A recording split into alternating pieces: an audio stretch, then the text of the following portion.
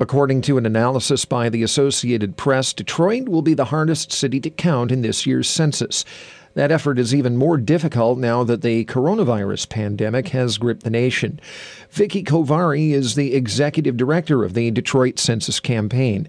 She tells WDET's Eli Newman that the city had planned for a series of events to kick off the census count, but that was before the outbreak started. All of that's been canceled.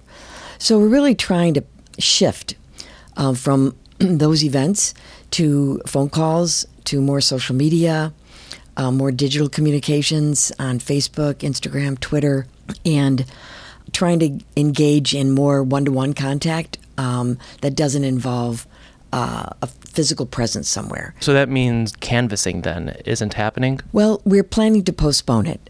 It was supposed to happen at the end of this month, and what we've told the groups that are going to be doing the canvassing is that we'll come up with a date after April 1, and the first pass of the canvassing will be just putting door knockers on people's door, and then the second pass we'll figure that out. We really had planned to target areas that have low response. We should find out from the Census Bureau what the actual response rates are in every single census tract in the city. We don't expect that the response rates will look really good, but we're going to then look at deploying canvassers sometime later in April or even May to those areas of low response. In Detroit, what are those hard-to-count populations? Well, actually, the Census Bureau considers the vast majority of places in Detroit neighborhoods and census tracts hard to count. That's because of a confluence of factors of lots of renters, people who are low income, minorities, and folks that are not regularly connected to the internet. Plus, the housing stock in Detroit has changed drastically in 10 years. So we have lots of demolitions. We have new construction for the first time in decades. So all of those factors make us really, really challenging to count.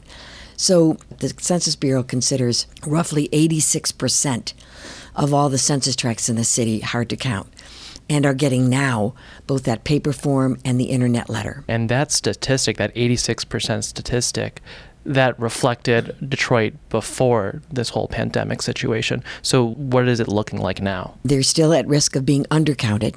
We've launched our text messaging to ask people to sign up to get regular reminders about the census, updates on how we're responding across the city.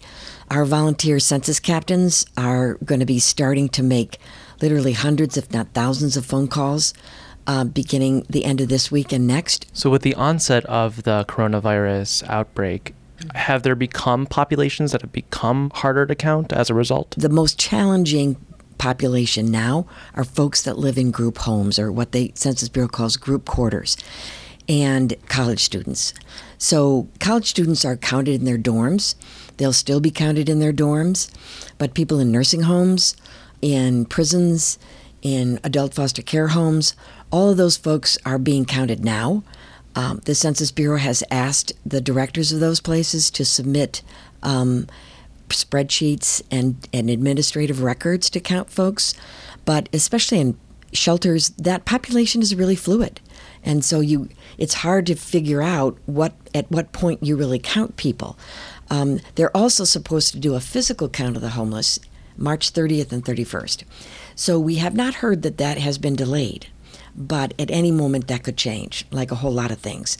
And so what we're encouraging and trying to get the message out is the residency rule about college students has not changed. You are counted where you are attending school.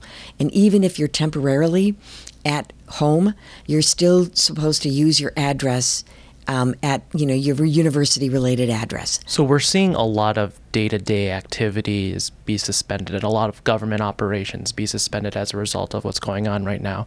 I'm wondering, is the Census Project considering approaching the federal government and asking for some sort of extension of a deadline or additional funding to help in these efforts? We are not asking the Census Bureau to delay the census, because I know that it's really, really difficult when you've been planning something for 10 years to all of a sudden change in midstream.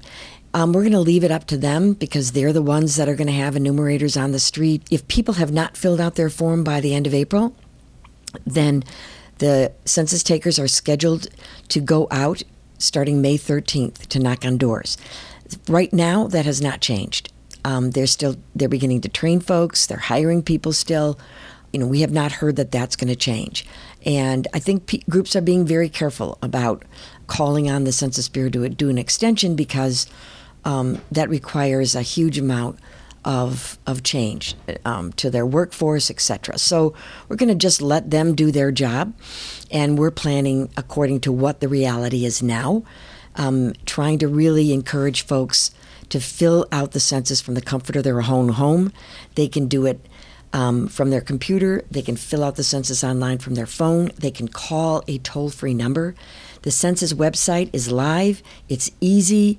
It's at my2020census.gov.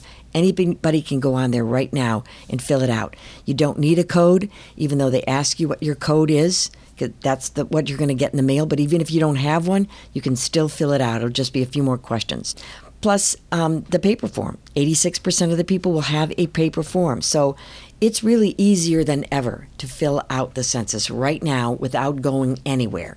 And now that presumably people have time on their hands because everything is canceled, that this is the best time to do the census.